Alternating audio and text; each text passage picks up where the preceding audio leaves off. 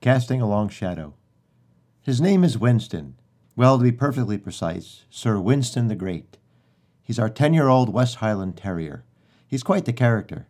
17 pounds of pooch with a ton of passion. He's the embodiment of the phrase, little body, big heart. We were on a walk the other day, and we stopped for a moment to catch our breath.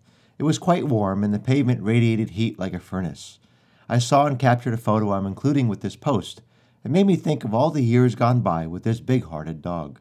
Winston is the second of our two Westies.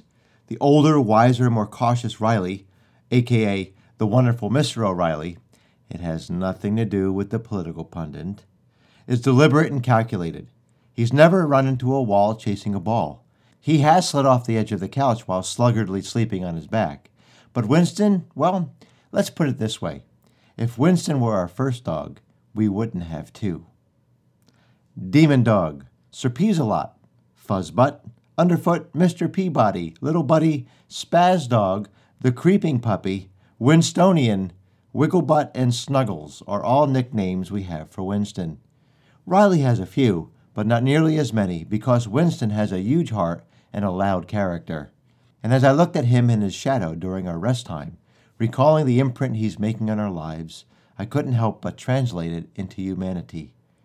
In the Bible, the writer Paul tells his young mentor Timothy a very crucial element of a successful life. Timothy is rather young, and in first century Jewish culture, that didn't carry a lot of clout.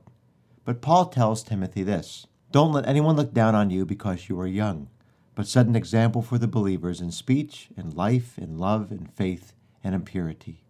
1 Timothy 4:12. Now, I can't say Winston has set an example for us in a positive light. In fact, I'm a bit fearful if we were to get a third dog, now I'm hinting at my wife, that Winston would be its mentor. Lord help us all. But what about us? Can we say we set a positive example for those around us?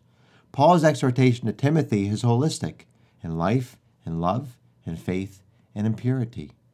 That's a pretty high calling. However, it seems Paul has confidence in Timothy to do just these things. In his youthfulness, he is to use it not as an excuse for childishness or immature behavior, but as leverage. A young man acting so godly would leave a lasting impression on the elders. And I thought about Winston, his shadow, and my life. What kind of shadow do I cast? Is it foreboding and ominous? When people hear my name, do they cringe? I'm sure some do. They did with Martin Luther King, Dietrich Bonhoeffer, Rosa Parks, and even Jesus. There will always be critics. But what about in the other sense? Have I set an example for others in the way I live, love, and express my faith? How about you? It's good to take stock of our lives regularly, checking the contents and darkness of our shadows. It's never too late to make the necessary adjustments, leaving a positive imprint. We need to strive to be the kind of people that set the example, especially when people don't expect us to, like with Timothy. Casting a long shadow can be a good thing, as long as we're aware of the kind of shadow we cast. Remember, success is intentional.